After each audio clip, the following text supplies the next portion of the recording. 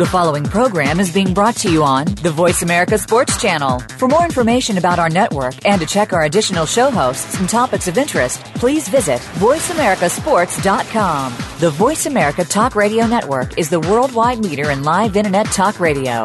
Visit voiceamerica.com. The views and ideas expressed on the following program are strictly those of the host or guests and do not necessarily reflect the views and ideas held by the Voice America Talk Radio Network, its staff, and management.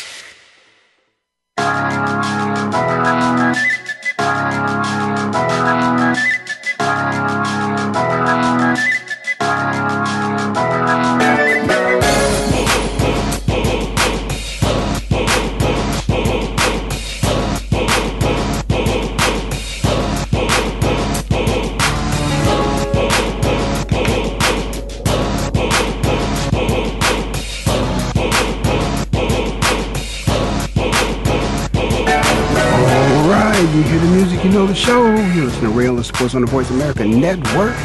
I'm in Phoenix, living like it matters, and boy, what matters to me. It's a little hard for me to say this, but listen, I have to give respect once it's been earned.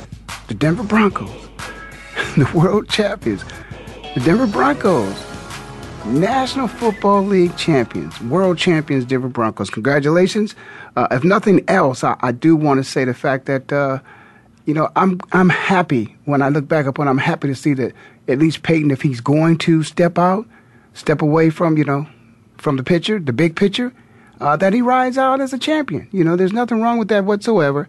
Every athlete would like to end his career like that. I see no reason why, with the exception of I believe that he wants the spotlight to be on the national championship for the entire team. And he does not want to affect the moment, to tarnish it in any way. As a matter of fact, I think it's probably best for him that he didn't combine the two, that his retirement, the announcement of his retirement in itself would be an event. And certainly the Super Bowl was just that. It was a fantastic event, another great game, another good game. Not a great game, another good game, but not a great game. Last year, obviously, was a great game, going down to probably the next to the last very play. I mean, that's a great game. But this was a good game. And I'd have to say, obviously, it was the team that I picked to win did not win. But there was a team that won that was worthy of winning. They won the game. It wasn't something that they fell into it. They prepared. You could tell by their game plan.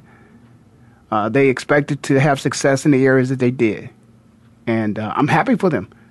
Denver Broncos, of course, you guys know my history. I don't have 2 Super Bowl rings in terms of just AFC championship rings that would have gotten me 2 appearances in the Super Bowl. Had 3 playoff appearances, but 2 AFC championship games was my Super Bowl hopes were aborted by the Denver Broncos, the drive and the fumble. So it's a sting that, 30 years later? As a matter of fact, this 2016 is the 30th year anniversary. Wow. Is a 30th year anniversary of that season that came to a halt with the drive. So I'm sure in Cleveland, the talk won't all be about Johnny Manziel, but it'll be about the anniversary of the drive and something we've tried to forgive for years. But each time Denver has the success that they do, it brings back memories to all those people who love the Ohio program of the Cleveland Browns. We've still got that. Yeah, a lot of people mention the Cleveland Browns, and particularly when it comes to the Pittsburgh series, there used to be a jinx. Well, we were able to put that jinx away and put it to rest years ago. But this national championship, getting a Super Bowl appearance, it's been a hurdle that they have not been able to jump over. For whatever reason, it remains there. But it was a good game. I'm going to have some good callers in here pretty soon. And I'd like to get other people's opinions. In case you like to call, 888-346-9144. I'm going to open the mics up today. I haven't done that in a long time. If anybody wants to call, 888-346-9144. A lot of conspiracy theories out there, theories, as it relates to what some people think is, of course, Cam threw the game, some of the other players threw the game. The Denver Broncos won the football game, bottom line. And I want to congratulate them for that. T.J. Ward, shout out to T.J. Ward. TJ had a big play in the game, of course, a couple of big plays. TJ is the son of Terrell Ward, who my rookie year in Philadelphia, I got a chance to play with his dad. So just excited for the Denver Broncos. Anytime you win a world championship, if you are not happy for that team, obviously you're a hater. Unless I don't want to do that. There's nothing wrong. Listen, we're going to get into it a little bit later. But for those who participate in the game, everybody handles winning and losing differently. It's like adversity in life. Everybody handles it differently. Some people manage it, better than others when it comes to adversity. But at the same time, everybody handles it and they're entitled to handle it their own way, as long as it doesn't really have, it doesn't affect somebody else. I mean, physically. Mentally, you don't care. But because I'm sure people have their opinion about the way Cam, his post-game press conference. But it's there is nothing like, I've been in a position before where I've lost a game.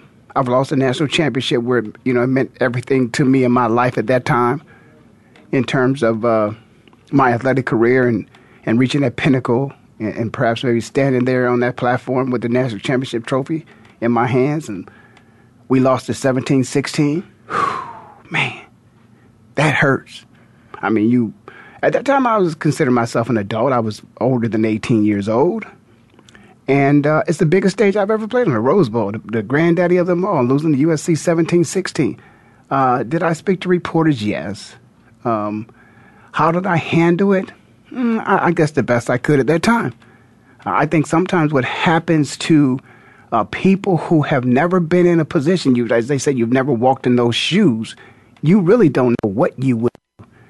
You would hope and pray that you probably would do the best you could to handle the situation, but it's like everything else. Nobody knows until you do it. So it's one of those things whereas you just hope that you would have the opportunity to be in that position where you win or lose. That's what it is. One of my friends told me something, I'll never forget it. You probably heard it on the show before because I've said it before. And he told me after we lost to the Denver Broncos in the drive, we got together, probably, my first mentor and can still consider probably the best mentor I ever had in my life, a young man by the name of Charlie Witherspoon. Obviously, Charlie is not the young man he was now, but he's still a young man to me, although he's older. See, I was a freshman in high school, and he was a senior at Camp McKinley High School, and he was my mentor. He embraced me as a freshman playing varsity football. And, of course, he supported my career throughout. And when we lost that famous game known as The Drive, Charlie sat me down one time, and we were talking. He said to me, he looked me squared in my eyes. He said, "Ray, here's what you need to understand." He said, "The next best thing to playing the game and winning is playing the game and losing, because some people never get to play the game." Wow. It took me from, feeling extremely sad to being extremely grateful, because I had completely forgot about the blessing I had in the experience in itself. See, I tell everybody, I said on the show last week, there was a point in time in my career when I became a member of the Water Cooler Conversation gang. There was a time, earlier in the season where the water cooler conversation that was going on, it was about me and my teammates. It became a time where I could join the conversation because I wasn't playing anymore. I was a fan around the water cooler talking about somebody else. So when Charlie was able to put it in perspective for me, I had a story. I would have had a Super Bowl story, but I certainly had an AFC Championship story that, again, there was only 2 games played on that Sunday. It was those who were playing on the other side, on the NFC, and we were playing in the AFC. It was only 4 teams. It goes from 4 to 2, and it goes from 2 to 1. But to be a part of that Final Four, if you will, at the National Football League level, that's something special. And then to go to the next level and to be a part of the Final Two, And if the other guy beats you, you don't have to embrace it at the time, but in time, you will. So what I'm going to do, I'm going to take a break. I believe Chef Julian is on the line with me. We're going to come back on the other side of the break. So you listen to Rail of Sports on the Voice America Network.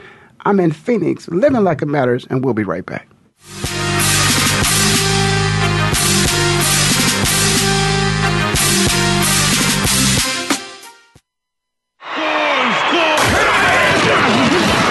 Your internet flagship station for sports. Voice America Sports.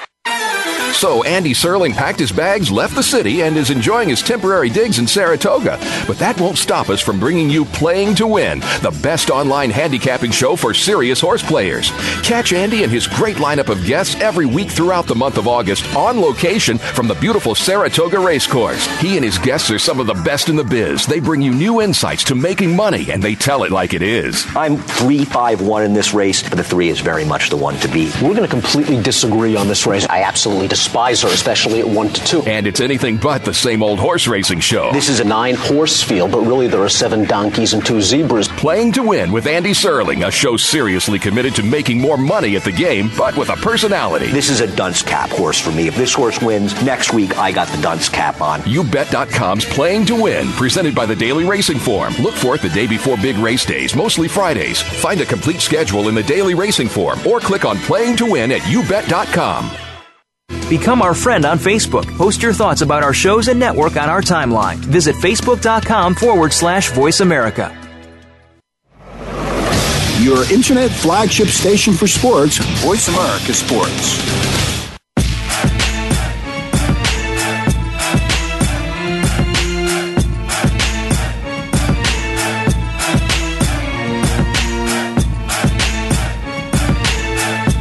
All right, you hear the music, you know the show. You listen to Rail of Sports on the Voice America Network. I'm in Phoenix, living like it matters. What matters, the Denver Broncos are the world champions.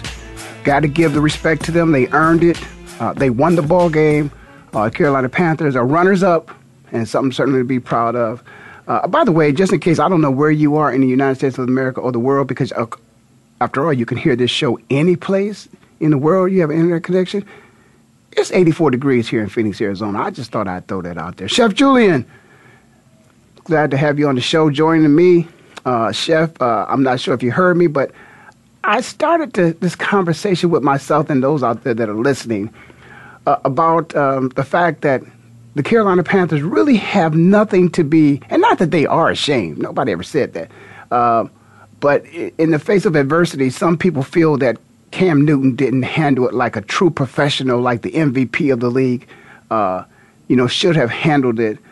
And I basically, just from my own perspective, I found a way of which I was able to deal with the loss and my shortcomings, not getting a chance to participate in the Super Bowl because losing to Denver twice in the AFC Championship game. And, of course, a good dear friend of mine, Charlie Weatherspoon, explained to me, Ray, there's nothing that you should be saddened about because of what you have achieved thus far, and embrace that. And that helped me. But he said to me, the next best thing to playing the game and winning is playing the game and losing, because some people never get to play the game.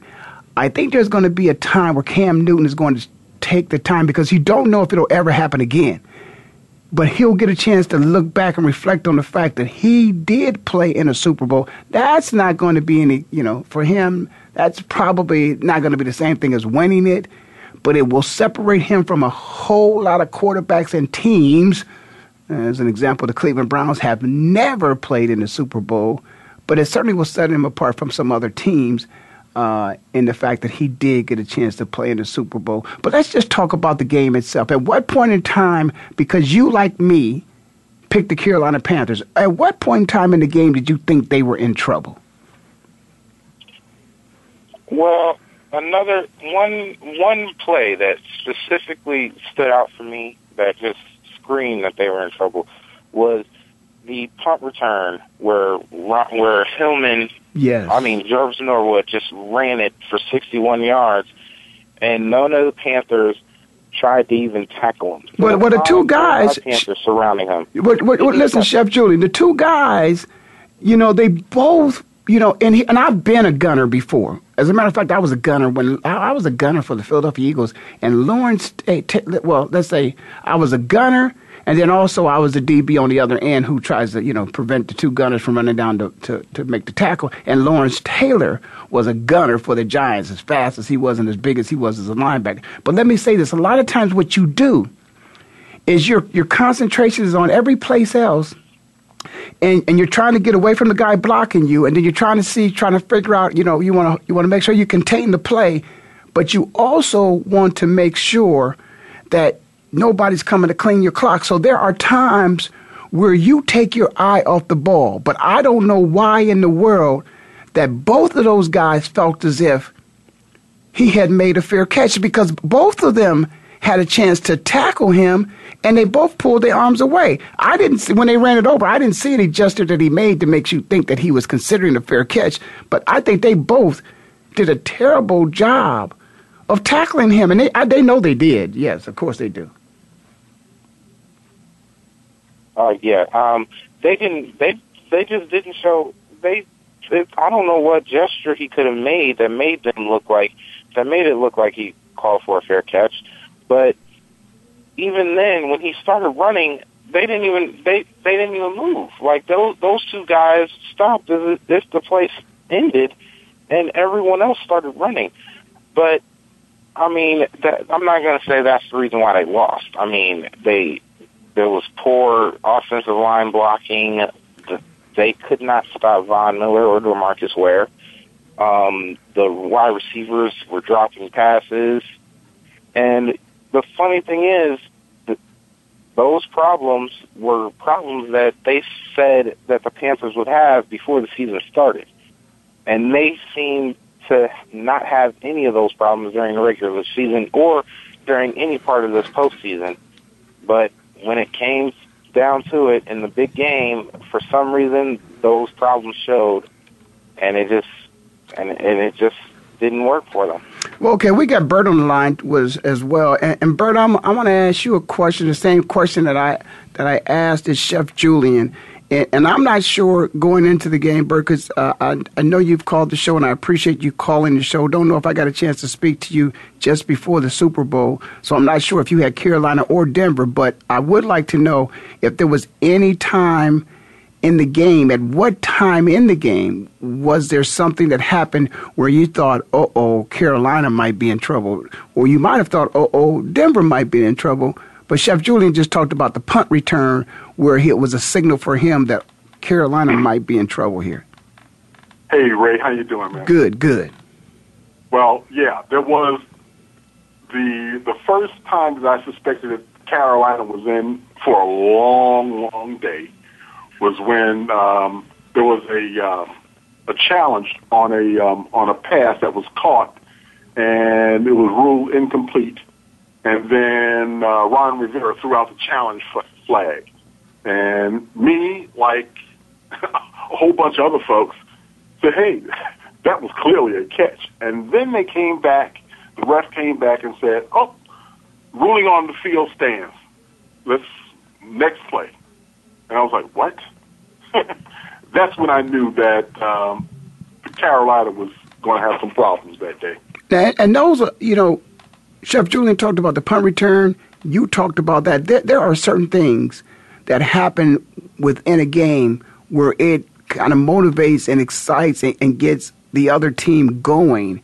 Do you really think that particular play had an effect on Denver, that things might be going their way as much as it did that Carolina might have had the feeling that, oh, man, things are not going to be working out for us today? Did you think it had an effect on both teams or just the Carolina Panthers?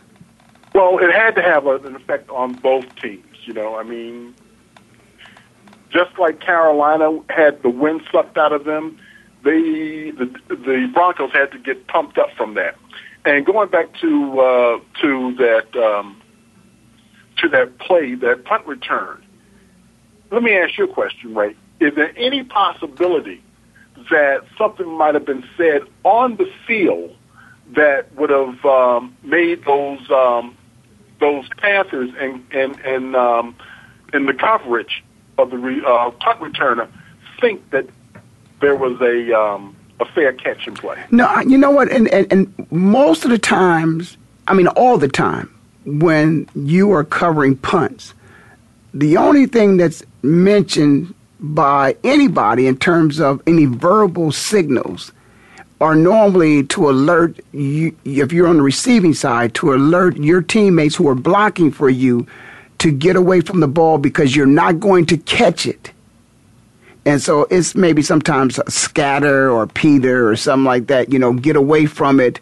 And you hear that, and you should see those guys that are blocking to try to run out of the way because the ball could bounce off them. And if they don't have to even, put their hands on it, if it touches their leg or something, then the other team can then recover the ball. So that normally what happens. But in a sense of a fair catch, no, there's nothing. There's no communication. The communication would only perhaps maybe come from the sidelines at times.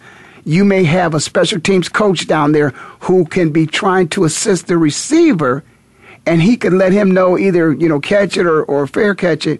But that's the first time that I can recall that I have seen two people respond in the way those two guys responded. It was clearly to me that they thought there was a fair catch. And I don't know, I haven't heard it from those two, but it was clearly the way they attempted to tackle him, and then they kind of backed off as if, no, I should not tackle him because there was a fair catch made. And it was clearly that both of those thought that.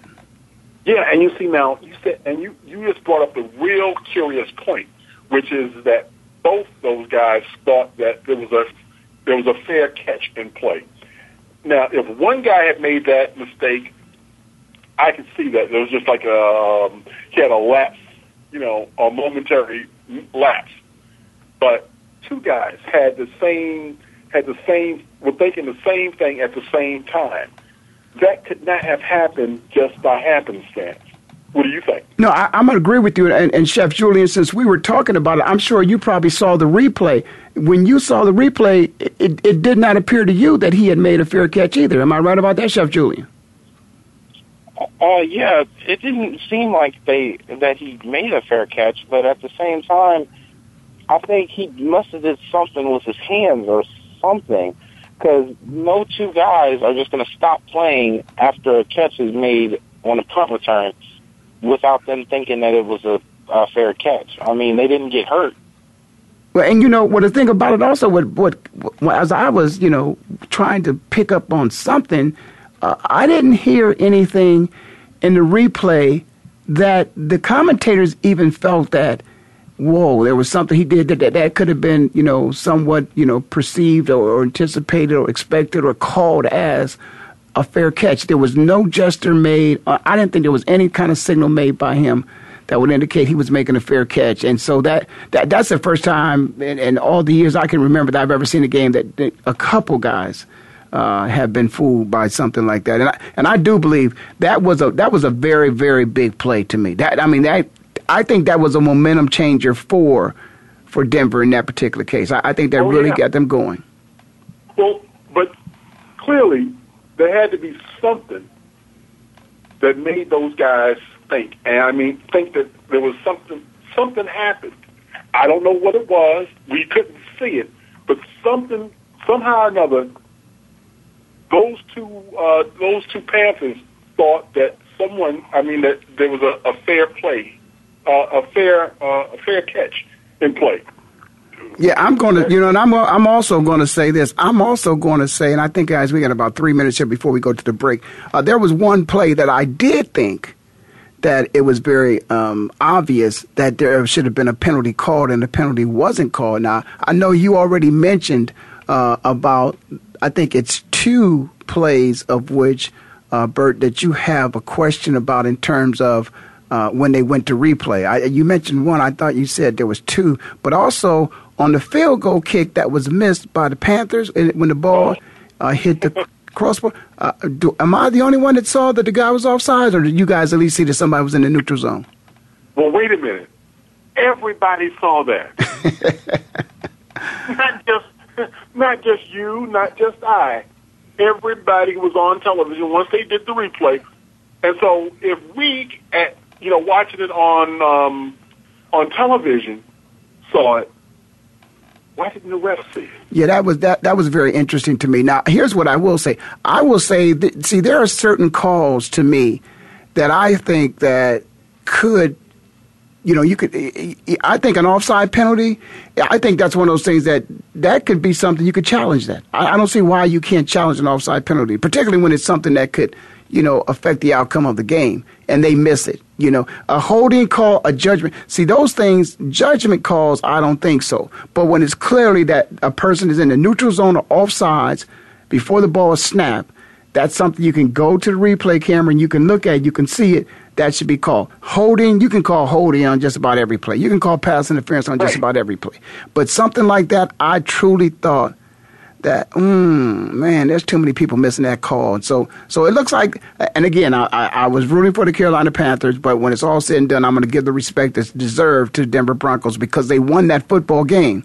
But there were a couple questionable calls, and I know, Bert, you're a conspiracy theorist, so I'm going to kind of shy away from that because I got to take a break. But I'm going to let you come back because I know you got a conspiracy. I know you got one, but I'm going to let you maybe get a little bit of that out. But we're going to take a break. You listen to Rail of Sports on the Voice America Network. I'm in Phoenix, living like it matters. We'll take a break, and we'll be right back.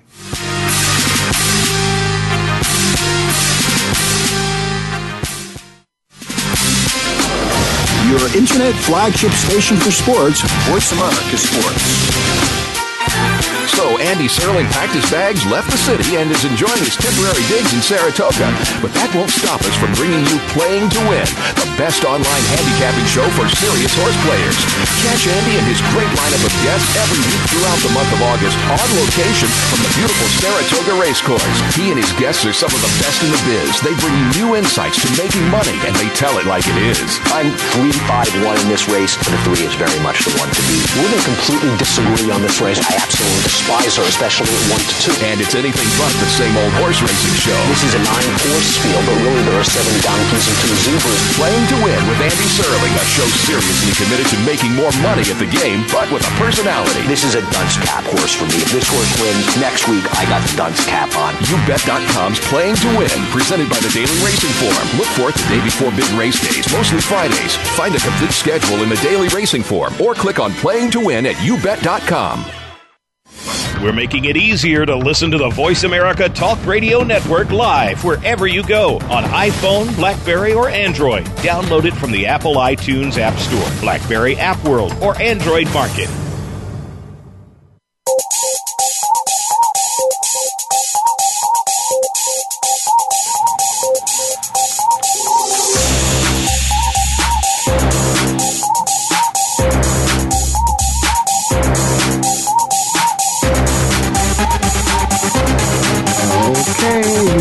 The show. You listen to Rail of Sports on the Voice America Network.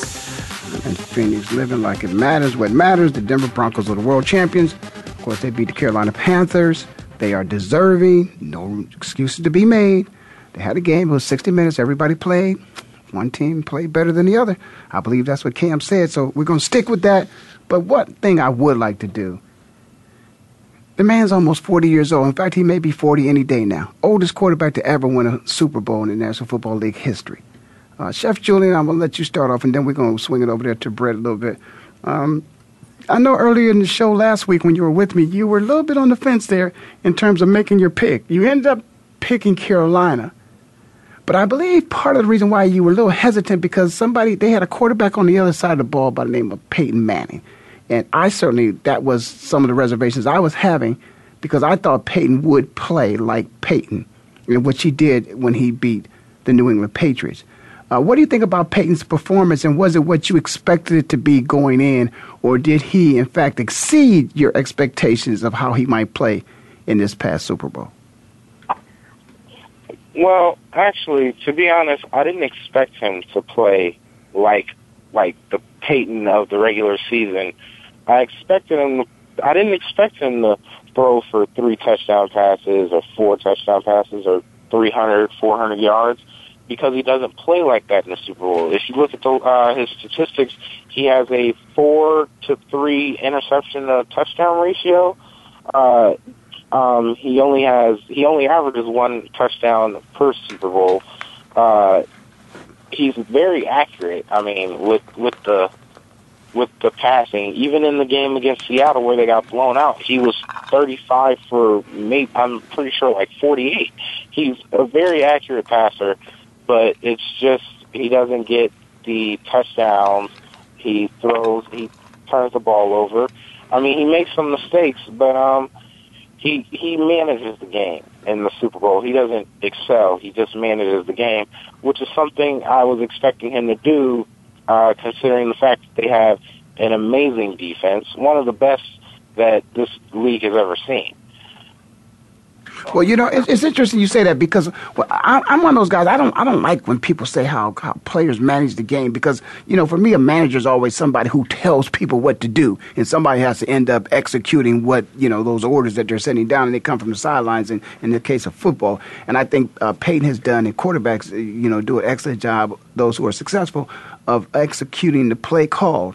And because you have various options, and then you can extend the play, and you could, you know, improvise and create opportunities. And I think he does a good job of that. But in the Super Bowl, you're right, the big stage has been something that he's never been great at. Even when he won his first Super Bowl, I don't know exactly what his statistics were. But Peyton is not a 400, 500-yard passer. Statistically, and you're much better at it than I am, Chef Julian, you know, you probably could count the number of games. And shout out to Marvin Harrison, who, of course, I've known Marvin for years, and Marvin will be inducted into the Pro Football Hall of Fame. I thought Marvin should have been down on the field and shaking Peyton's hand, and Peyton might have handed him the football and said, the next time I'll see you will be in Canton because I'm going in. I'm getting in because of the balls that you've thrown to me, and you will be getting in because of the balls that I caught that you threw to me. But that's a conversation I'm sure that they had, and I look forward to seeing Peyton in Canton this summer because I think Peyton's going to hang it up, and because, you know, he's top dog. He's riding out on the white horse. And so let me just ask you about that, Brett, you know, Bert, going into this thing. You thought perhaps maybe that Cam was going to come out successful. It didn't happen that way, but Peyton's performance, did it surprise you? Was it better than expected? Was it what you expected? And was it good enough to win the game? If the defense didn't play that good, do you think that was good enough to win the game? Well, before I get to Cam, let me just give you a little perspective, my perspective on Peyton Manning. Yeah, that's what I want. I want Peyton right now. I don't want Cam yet. I want Peyton right now. All right. Well, now, let's just say that I'm neutral on Peyton Manning, you know, and I acknowledge that Peyton Manning over the years has put in a body of work that is beyond reproach. But Sunday, Peyton was throwing the ball like he couldn't break a pane of glass. Well, he's never had a rifle. I don't think. Well, he's had arm strength. Yeah. But he's been as Chef Julian said, he's been a very accurate passer. His balls are always, you know, exactly where they need to be. And as a matter of fact, they're very catchable balls because he doesn't have that rifle. I don't know if you, but as soon as the game started and I saw Peyton throwing the ball the first couple of pass plays, I said, those boys are going to be on it.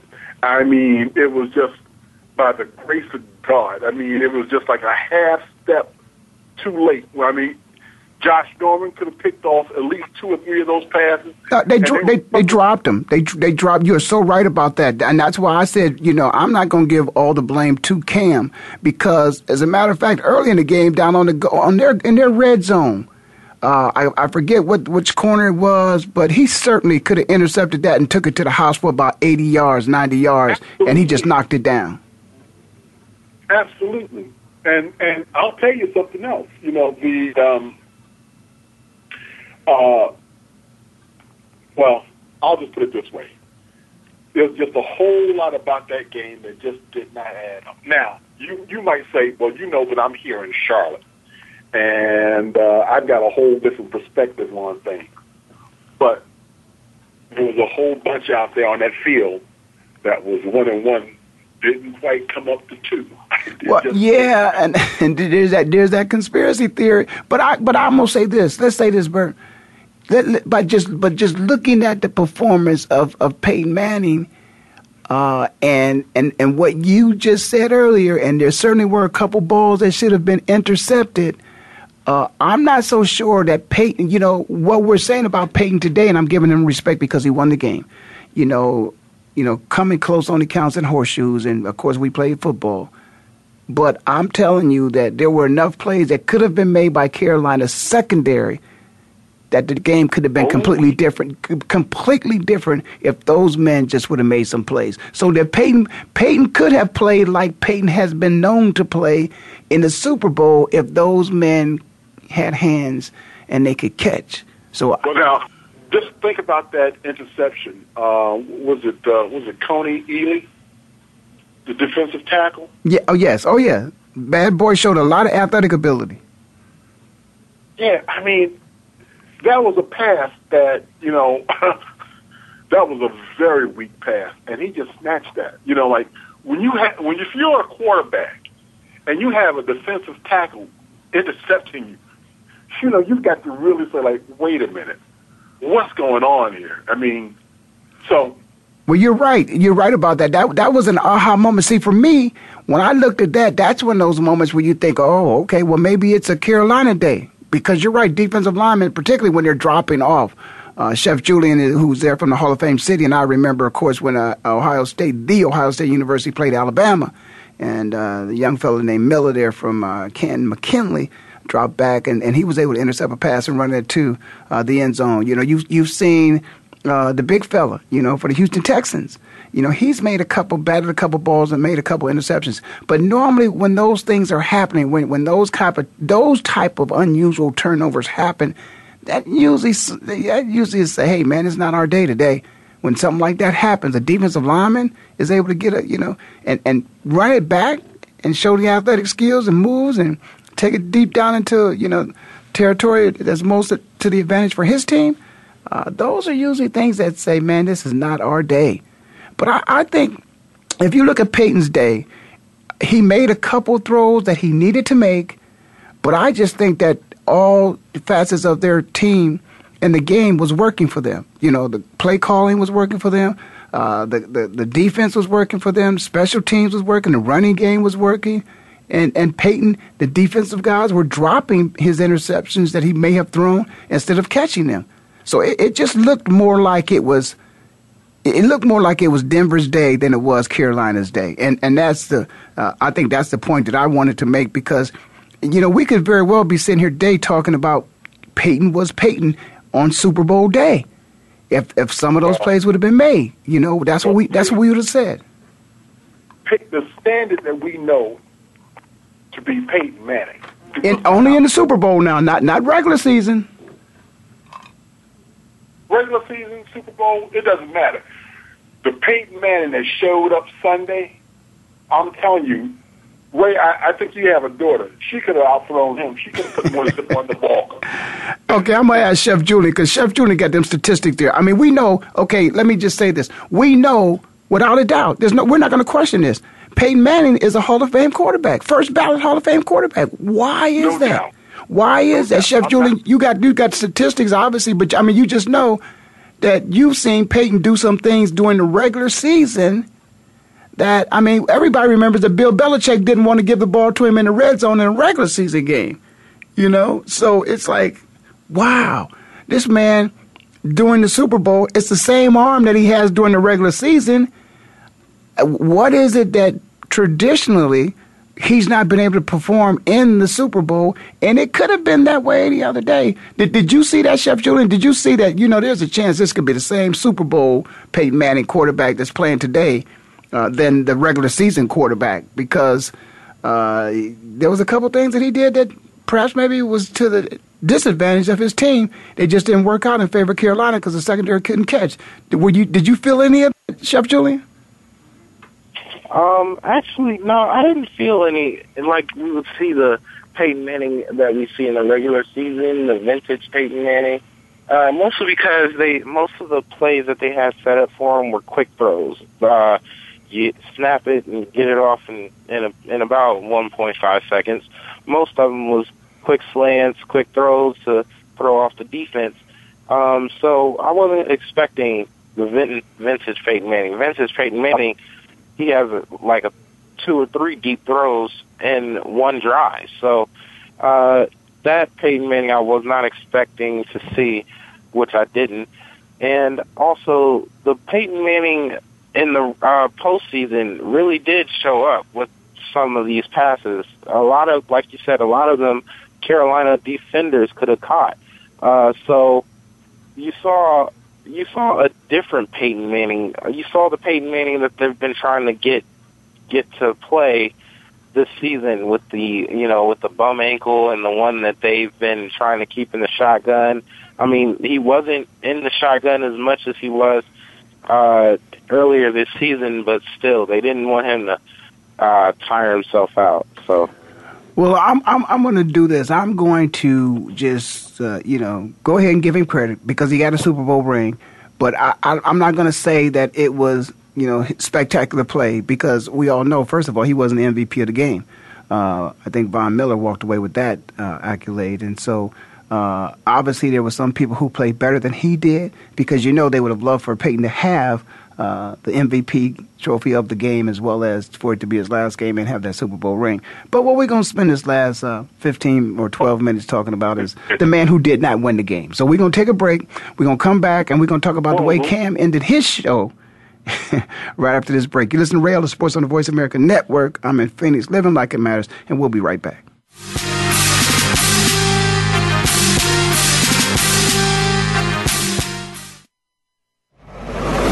Your internet flagship station for sports, Voice America Sports. So Andy Serling packed his bags, left the city, and is enjoying his temporary digs in Saratoga. But that won't stop us from bringing you Playing to Win, the best online handicapping show for serious horse players. Catch Andy and his great lineup of guests every week throughout the month of August on location from the beautiful Saratoga Racecourse. He and his guests are some of the best in the biz. They bring you new insights to making money, and they tell it like it is. I'm 3-5-1 in this race, but the 3 is very much the one to beat. We're going to completely disagree on this race. I absolutely despise her, especially at 1-2. And it's anything but the same old horse racing show. This is a 9-horse field, but really there are 7 donkeys and 2 zebras. Playing to Win with Andy Serling, a show seriously committed to making more money at the game, but with a personality. This is a dunce cap horse for me. If this horse wins, next week I got the dunce cap on. YouBet.com's Playing to Win, presented by the Daily Racing Form. Look for it the day before big race days, mostly Fridays. Find a complete schedule in the Daily Racing Form or click on Playing to Win at YouBet.com.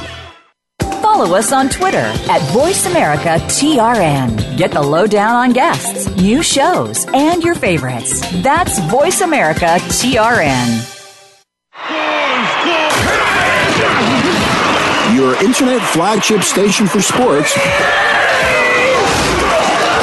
Voice America Sports.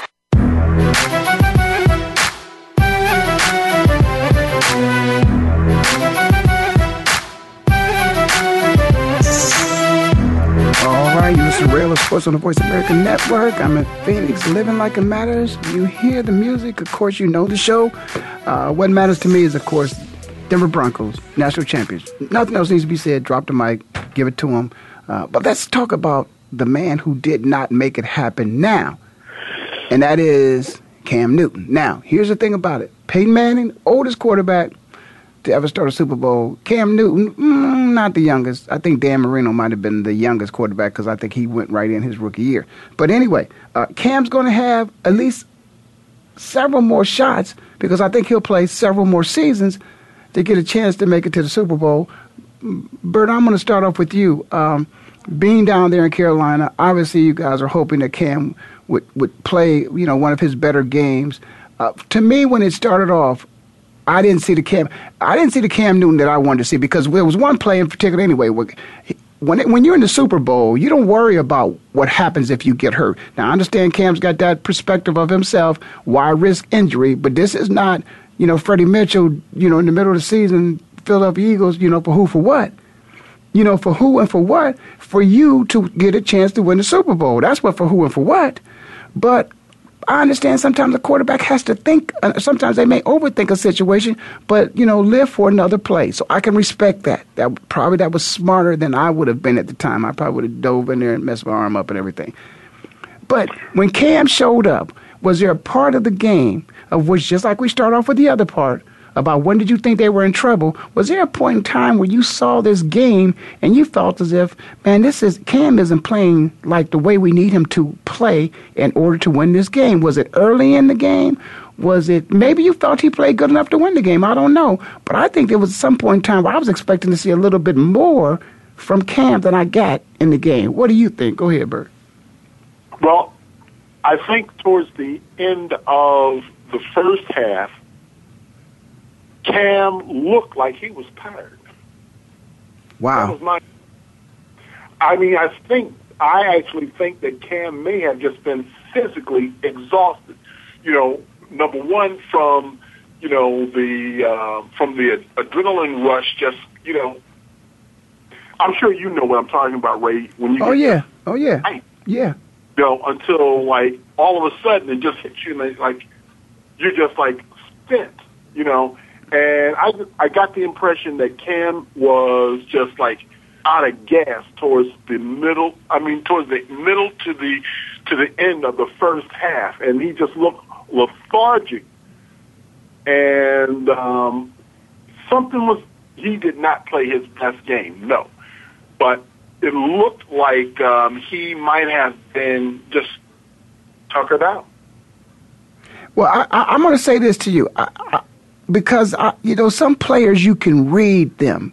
And we all know that Cam enjoys playing the game. I don't think from the start that Cam was having any fun with playing the game. And his approach to the game, for me, if you're going to have fun, you have fun when the game is starting, the pregame warm-up, your mood into this, gladiator, competition is, I'm going to have fun.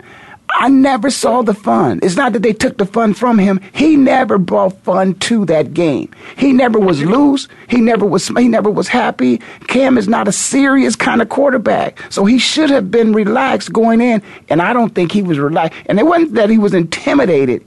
I just think that he thought he had to be like he always talks about being Cam. I think he thought this time he had to be something different than Cam and more focused, and he didn't play like Cam, in my opinion. Well, Ray, I think once they told Cam that the mob had his wife and his parents being held at gunpoint, and waterboarding them, it just sort of took a little away. Cam, so that's a conspiracy theory. I see. Did I just go into some conspiracy theory? Okay, Chef Julie, come on, help us out in this one, Chef. Cam Newton shows up, getting ready to play the biggest game in his life. Was there anything that you saw that was any resemblance of the Cam Newton that we saw this year, the record-breaking Cam Newton? Was he in a Panthers jersey this past weekend, or was there somebody else playing instead of Cam? Well, it was definitely Cam, but it wasn't the Cam that we were used to this season. They definitely did a good job. The defense did a good job of containing him into that pocket, so he couldn't really scramble as much as he wanted to. But the throws that he made, most of them were accurate. Some of them overthrown, some of them were underthrown, but most of those passes were right on the mark. But you gotta place some blame on somebody else. It wasn't all Cam's fault. They had an offensive line that just could not stop Von Miller or DeMarcus Ware or anybody on that line. They had wide receivers that could not catch. It basically looked like they couldn't catch anything. Ted Ginn, he finally got his first catch in the second quarter for a first down, and it was his first catch of the game. That whole first quarter, dropping the ball every time it was thrown to him. Well, I'm going to tell you one thing about Ted. Ted caught a pass that I thought Ted could have took to the house. I don't know why he ran out of bounds. The one definitely. Yeah, I remember that play. Definitely could have took it farther. Yes, he ran out of bounds. I'm like, why are you running out of bounds? I didn't understand that at all. So go ahead, Chef Julian. Sorry about that. I just wanted to at least get that comment in. It seemed like the only receiver that was catching the ball early in that game was Philly Brown, and he made an amazing catch that forced him that he worked so hard for. It gave him a concussion, basically, and he was out for the rest of the game. No one else stepped up on that receiving core, so it was really hard to say that it was all Cam Newton's fault when everyone around him in that offense wasn't contributing like as much as they should have. Well, I'm gonna blame it on the coach a little bit too, because first of all, there's no way in the world everybody who knows that we're going into this game and we're going to be playing against Cam Newton, and you're going to strategically come up with a way to stop him. You first have to think they're probably going to come up with a spy on Cam.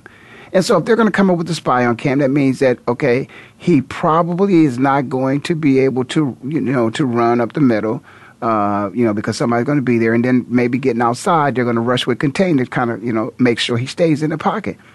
But those guys that are coming off the end are going to be coming, with their ears pinned back. Can't you tell me if they come up with a strategy where they're going to have, a guy who's going to be, spying on Cam?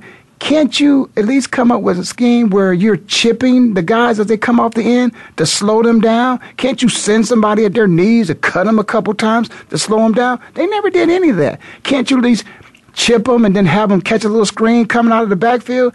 They never did any of that, and I don't even think really. I'm trying to think if we really tried to take it over the top. I don't remember Ted trying 1-9. He didn't run long bomb, at any time. And again, I think those guys, they were not. Let me go to the defensive side of the scheme that Carolina had. What I thought was a problem is they were not, knowing the kind of arm that Peyton has, and he has to get the ball out of his hands in 2 seconds. Why didn't you bump and run their receivers every play? Why would you do that? Why would you just let him have an easy path to throw a pass?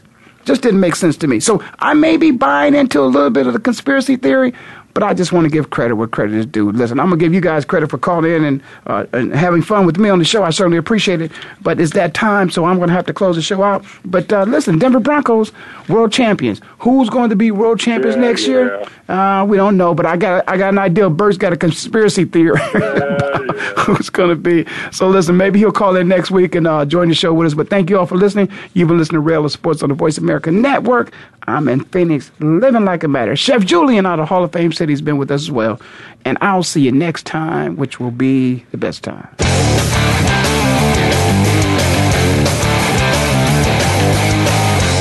Thank you for spending this hour with Ray Ellis Sports. We hope that you've enjoyed today's conversation. For more information and to write Ray, visit RayEllisSports.com. That's RayEllisSports.com. Be sure to join us again next Tuesday at 1 p.m. Pacific Time, 4 p.m. Eastern, right here on the Voice America Sports Channel.